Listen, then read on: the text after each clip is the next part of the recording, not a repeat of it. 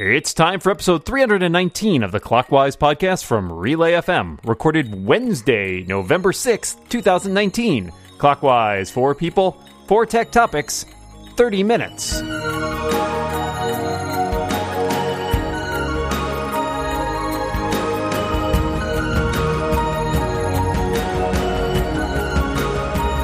Welcome back to Clockwise, the tech podcast where we only fall back half an hour. I'm your co-host, Dan Morin, and I am joined across this internet of ours by my good friend and co-host, Mr. Micah Sargent. How you doing today, Micah?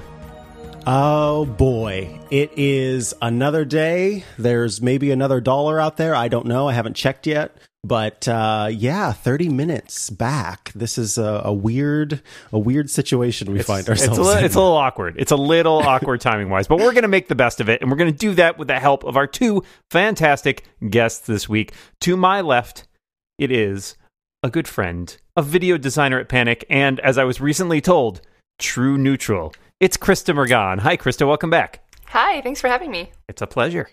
And to my left, it is writer, photographer, and co-host of the Photo Active podcast. It's Mr. Jeff Carlson. Hello, Jeff. Hello. Thanks for inviting me. Yeah, happy to have you. All right, this is, of course, the show where we talk about 4 technology topics, and I'm going to kick things off. I spent yesterday afternoon migrating my blog from one server to another because of a litany of different technical things that required me to update some software, which was not as easy to do. But it did make me wonder, what is sort of the nerdiest technical thing that you do on a regular or semi-regular basis? I'm thinking about something that might be a little bit on the esoteric side, or just a really kind of technical task that you need to do every once in a while, or more than that. Krista? Well, I don't know that this is terribly technical, but I probably just manage my budget using an app called YNAB obsessively, and it's pretty nerdly. Or I also I manage our chest freezer, pantry, regular fridge, and freezer with an app called Pantry Check.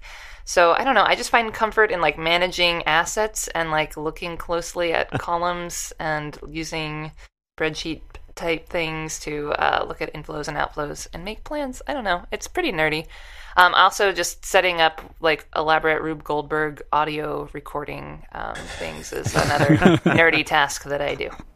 That is delightful. I wish that now I'm going to start becoming a pantry person because that sounds like it's right up my alley. I would say that my biggest, nerdiest thing that I do is, well, I guess I should say it first, and then I'll get into it a little bit. But is paying attention to and tracking my sleep.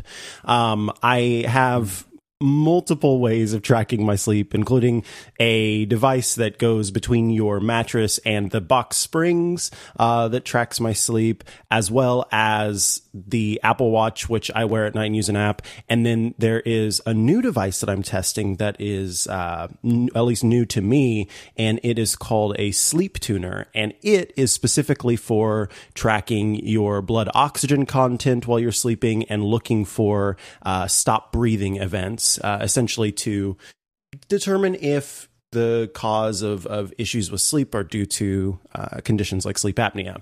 Now, the problem with tracking your sleep is that there is a condition emerging that researchers are looking into, where basically if you over-track your sleep, then it begins to affect your sleep. And so I'm trying to be mindful of that. Other than just tracking all aspects of my sleep and whether I'm getting enough or not, I guess updating firmware on all of the smart devices I have in my home is pretty nerdy, and that happens pretty regularly.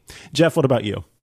I think for me, and this doesn't seem to fall into the like extreme nerdy camp, but it always seems to take a lot more time than I expect. And that's just dealing with storage, because I make a lot of photos. There's all sorts of backups and things like that. And about once a year, I realize that, okay, I've got a media drive that's filling up, so I need to replace that. Well, what do I need to replace it with? And do I need to go buy a new hard drive, or can I use one that I already have that isn't being used as well as it should, and then do I take the old hard drive and maybe put that in a NAS, and like just all of that? I don't know, like It's sort of like the pantry check. It's just I need to figure out where all of my bits are going and where that's going to be. And, it always seems like, okay, this will take me like an hour, 2 hours. And then I've got the spreadsheets out. And then I'm, trying to figure out which hard drives still work. And then suddenly, a day is gone. So that's it's frustrating and yet so satisfying when it gets done. So as I mentioned up top, I spent some time. I maintain my own website, which runs on a Linode server. They're not even sponsoring the show today, but I can talk about it because I use it. And that means like rolling my own Linux installation and my own web server and all of that jazz. And in a previous life, I did do IT and web dev stuff. So that's kind of like old skills that I get to dust off every once in a while. And it's also something that I enjoy because I think it's just like it uses a different side of my brain. And so, if I can spend my afternoon every 6 months or something doing a little bit of server maintenance and making stuff work or playing around with new projects there, I find it kind of relaxing until I break everything, which I've definitely done. And then it's less relaxing. But fortunately, this time went very smoothly. Thanks for all your answers on that topic. Let us go to our next topic, which comes from Krista. All right. Catalina. I haven't updated to it yet on either of my Macs, which is really unusual for me. So I typically update to whatever the new OS is, like immediately. I'm just too wary for now, though, of bugs, especially for Adobe After Effects and Premiere, which are two apps that I use every day. So if you're a Mac user, have you updated yet? And if not, and even if so, what's your update style generally? Like right away? Or do you click remind me later a few times? Do you wait to run beta versions of new operating systems? Or do you run those betas on machines you use every day? Do you do it on like special dedicated machines? And am I a Luddite now? So I would say that I'm in a unique position, maybe not among us, but certainly among the general consumer, in that I have the privilege of having two computers that I can use. So that the one that I'm using right now in my home office does not have Catalina installed on it, and the one that I use at work and for work does have Catalina installed on it, because there we have an entire studio dedicated to recording the video and audio that I do for my job, and at home I do not have an entire separate studio. So this needs to be my ready to go production machine with as few issues as possible. So I get to try Catalina on my work machine and play around with it and make sure that I understand how it works, again, for my job. But outside of that, this is a very specific situation to Catalina where I don't really care to have updated to it, and I'm kind of sad that I did because of all of the complications of it. So it'll be interesting to see how I handle this in the future and whether I rely on others who have decided to update to the latest version of macOS instead of doing it myself, because of how many times I've been absolutely and utterly annoyed by Catalina and its existence. Jeff, what about you? So I used to run like the latest betas on my main machines probably about a month before release, and that had to do with different projects I was working on at the time. And I've noticed that that's been getting later and later over the past few years. Again, sometimes it's just because I don't need one of them, so like I may not be writing about the new macOS version. This year, I did have Catalina in a VMware partition so that I could test it. But it turned out that there was a problem there because, for example, the Photos app wouldn't show me like the Photos library. And I have no idea. I think it had something to do with the graphics card and how it was being translated, something. And so it wasn't almost until the full release that I realized that, this wasn't a bug in Catalina. This was a problem with my environment, and I had to go and install it on a separate, SSD external drive. So, to get back to the answer, I'm kind of getting gun shy from doing this. So, like, I didn't upgrade to Catalina until maybe 3 weeks after it came out. So I've barely been running it. I am running it on my main hardware, and for some reason I haven't had as many troubles as most people. So maybe it's because I missed the initial shakeout. But for that, for iOS, it's kind of the same thing. I will have maybe a few weeks before it releases, I'll update to the beta. But otherwise, like, I kind of feel like I'm past that bleeding edge. I don't know if I'm a Luddite, but I'm not quite hip anymore. I am still mostly riding the bleeding edge. I'm earlier on the iOS betas than on the Mac betas these days, although I did update to the Catalina betas around the time, maybe shortly before the GM came out. And I thought I might hold off on my iMac, which is sort of my main work machine. And then I just kind of did it anyway.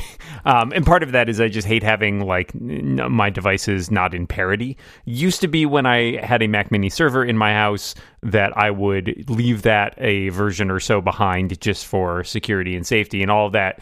I no longer have that server running, so I don't do that anymore.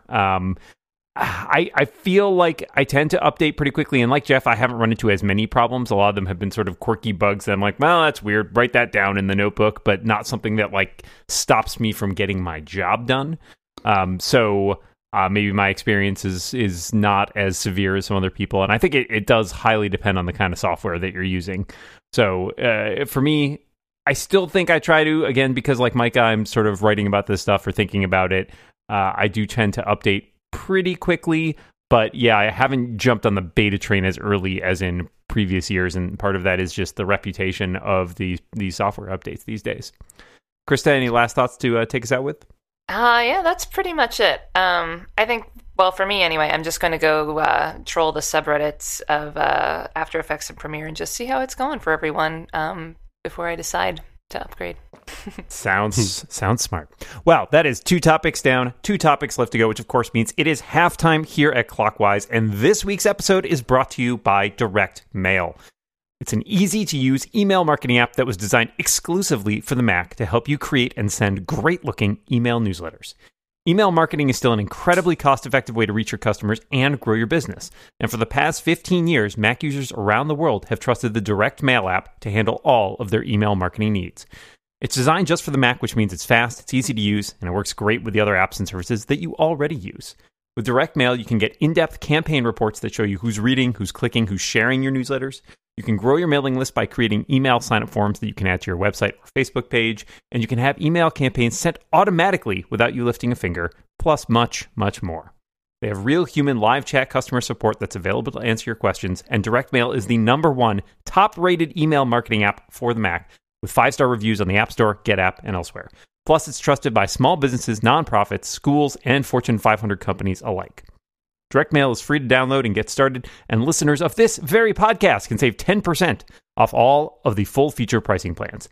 So head over to directmailmac.com/clockwise to check it out. That's directmailmac.com/clockwise to get 10% off when you opt for a full feature plan. Our thanks to Direct Mail for their support of Clockwise and all of Relay FM. Okay, halftime has concluded. Micah Sargent, what's your topic today? So Adobe has launched Photoshop on iPad. They had promised it for a while, and at Adobe Max, they said, hey, we've got it now. It's here. Check it out. Awesome. Cool. Great. It made me wonder, do you do any photo editing on your mobile devices, like your tablet or your phone? Or do you prefer to use your PC for that? Alternatively, maybe you use both. I guess I'm mostly curious about your photo editing workflow and how much mobile plays a role in that. Jeff, we'll start with you. I've never heard of these things. So I actually tend to do quite a bit. I use Lightroom Mobile on the iPad, and I find that it does, pretty much almost anything that I need to do. Now, that said, I'm not choosing the iPad at any given moment just because it's there. If I'm in front of my Mac, then I'll do the editing there. But what's nice is Lightroom Mobile and a host of other programs, they all work with the Apple Pencil. So if there's some sort of edit that I want to do, if I want to do some dodging and burning, or I want to, darken just a sky, I can do that with the pencil on my iPad, even if I'm sitting in front of my Mac, because I don't have a Wacom tablet that can do that sort of editing. So that's really nice. And because I also use the Lightroom, not Lightroom Classic, but the newer Lightroom cloud-focused version, everything syncs really, really well. So that's definitely a bonus. I think what's interests me most about Photoshop for iPad is not just people editing photos, but I'm really curious to see how many people are going to use it for like more advanced compositing and taking advantage a lot of the layer capabilities and those sort of more advanced things that Lightroom doesn't really deal with. Affinity Photo will do some of that, and so that's my big question, to see whether people are going to be using that. I am on the other end of the spectrum. I do almost no photo editing.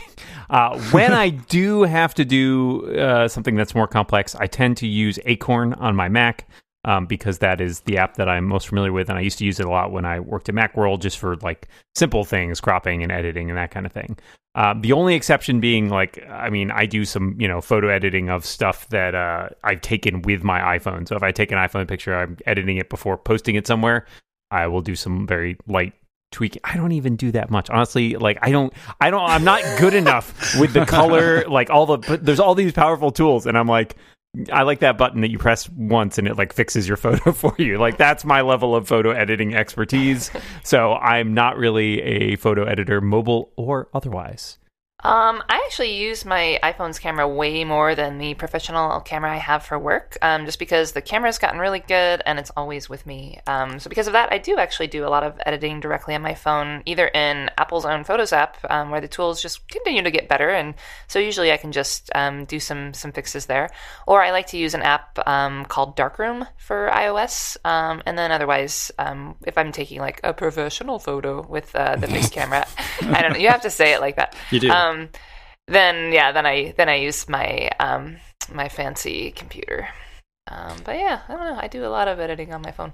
Awesome. So for me, I'm a little bit more like Dan in that I don't really know necessarily what I'm doing, but it is because of that I like to use different apps, specifically on my mobile device. I think a lot of times the apps that you have on your PC are tools made for folks who really know what they're doing, know what it means to adjust the curves along the highlights at 20%. I'm probably not making any sense, or maybe by luck I am.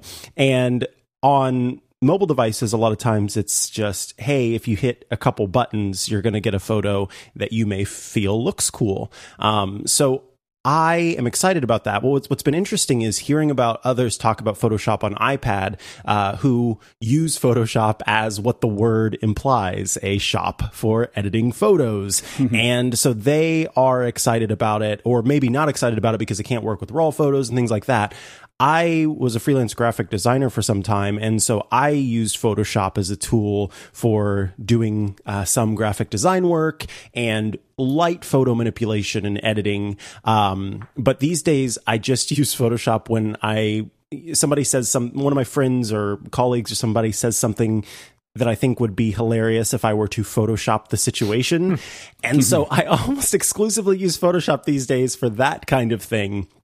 And now that it's on my iPad, I'm really excited that it'll be easy to go from having a conversation in iMessage on my iPad, switch over to Photoshop right quick. I don't need raw photos to do this. I just need to be able to create some layers and do some masking. And then suddenly I have my friend kissing a walrus because that was a conversation we had for some reason. So yeah, thank you all for your answers on that one. Let's go to our final topic, which comes from Jeff. So, Krista's question got me thinking because on Monday, Adobe released new versions of basically all of its software, Photoshop, InDesign, Illustrator, the works. They've made the case that one of the main benefits of the subscription approach to pricing is that you get all these updates when they're released, so you don't have to evaluate every year or two whether you want to upgrade.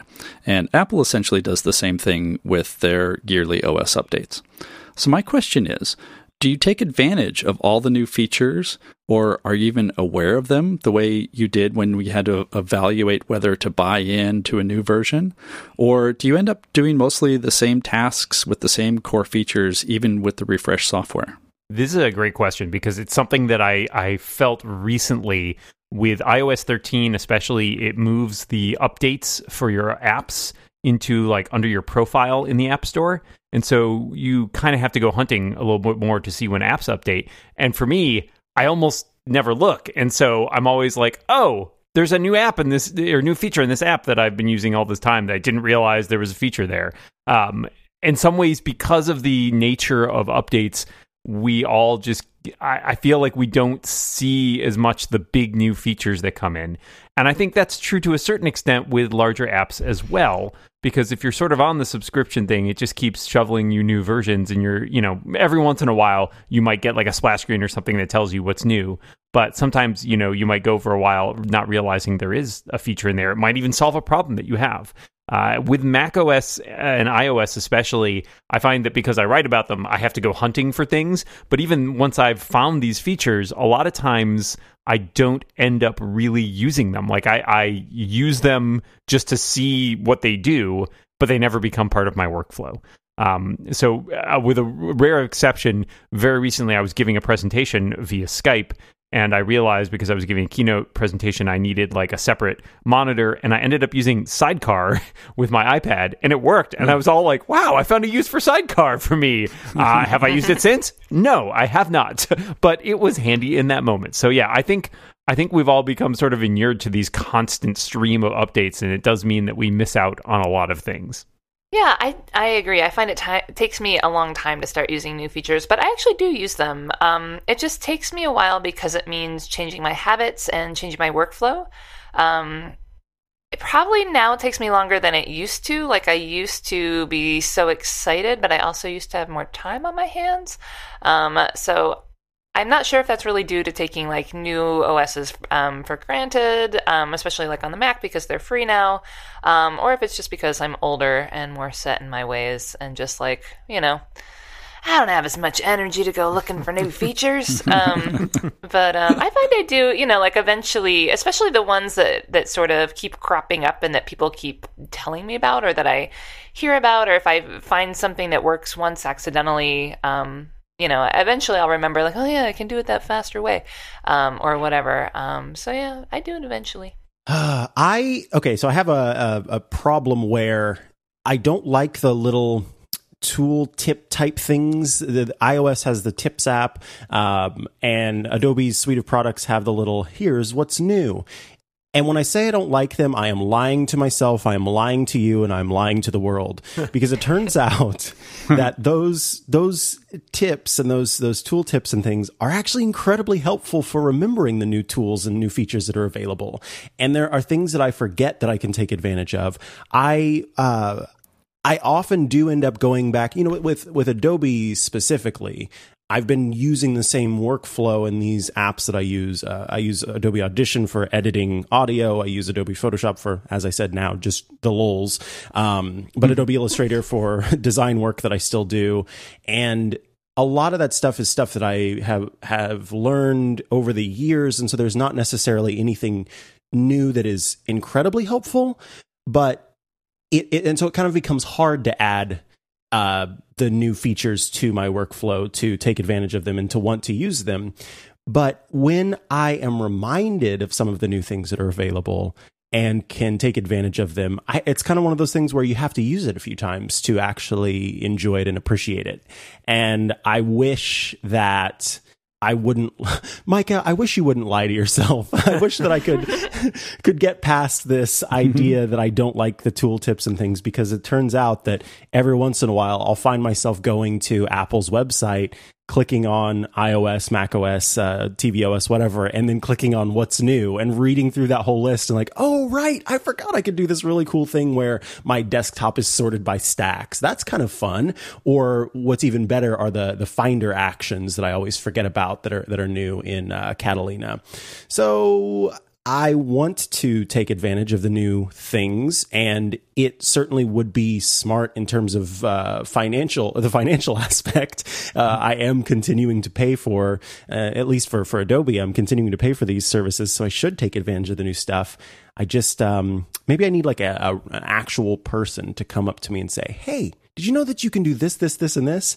Instead of just sort of clicking the X on that tooltip thing. Jeff, any last thoughts on this topic? Yeah, I think, well, so I'm admittedly falling into that latter situation. I think some of it is muscle memory. Some of it is feature fatigue, and that could be entirely because, you know, this is what we do for a living. We're looking for these things and writing about them. And so I don't obsessively search for what's new anymore. I think some of it could be also that a lot of the new features tend to be more incremental. It's not like, you know, some big splashy thing that's happening. You know, it's more like, hey, we've done something cool in the Finder, or one example, which actually sounds like a splashy new feature. You know, on the iPad, there are like new gestures for doing cut, copy, and paste. I saw a little tooltip that popped up to tell me what they were. I was busy trying to do something else, so I ignored it, and now I have no idea what those are. I think they'd be cool because I find that, you know, the cut, copy, paste, the way it's been for a long time is kind of annoying, but it's what I know how to do. And so then I just fall back to doing that. So, but I think it's also a case of, you know, good interface design, because, for example, like in Apple Photos on the iPhone, it has this feature where it will automatically center a person in the frame, like in a video or in a photo sometimes. And you don't really know what's happening, but there's like a little icon that has a little square and it's blue and a little star, and that tells you like it's done something. And then you tap that, you're like, oh, well, that was kind of helpful. But it was something that it did for me rather than me having to do. So I think there's also a bit of discovery that also needs to happen. Let's have a moment of silence for Jeff never learning the finally multi-touch gestures for copy and paste. So pathetic. Very sad. Very sad. It's He'll never know. pathetic. He'll never know. All right, that is 4 topics down. We have just enough time for a bonus topic. But before we get to the bonus topic, I want to tell you about our other sponsor today. This episode of Clockwise is brought to you by Kensington, the people who make universal docking stations that are designed to increase productivity. You can get access to more ports and make your sleek MacBook, Chromebook, or other laptop as powerful as a desktop.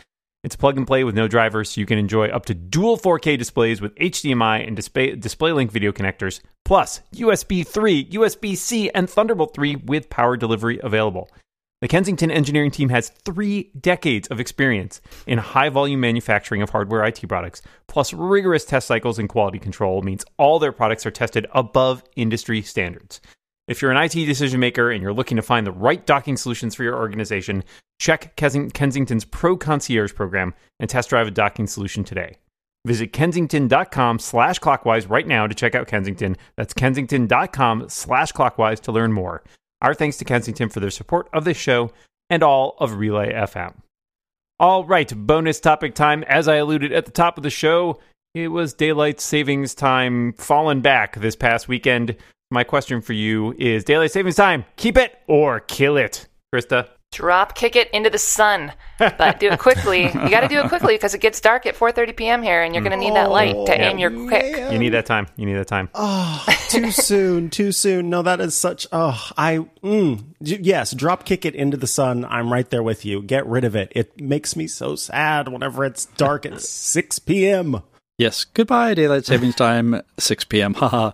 In February, it's going to be like dark at about 3:30 up here in Seattle. So the northern reaches. I say drop kick it into the moon. don't. No, so much It might easier. survive there and create a new colony. We Damn can't it! have that. All right. around here, the real hot topic is: should we just move to the Atlantic time zone? So everybody's got their time problems. But yeah, I agree. Get rid of it. It's annoying, and it makes our technology work badly. Anyways, that is the end of the show. All that remains is for us to thank our fantastic guest this week, Krista Mrgan. Thank you so much for being here. Oh, thanks so much for having me. And Jeff Carlson, thank you so much for joining us. Thank you. And Micah, I wish we could just spring forward to next week, but we will have to wait 7 days to do that.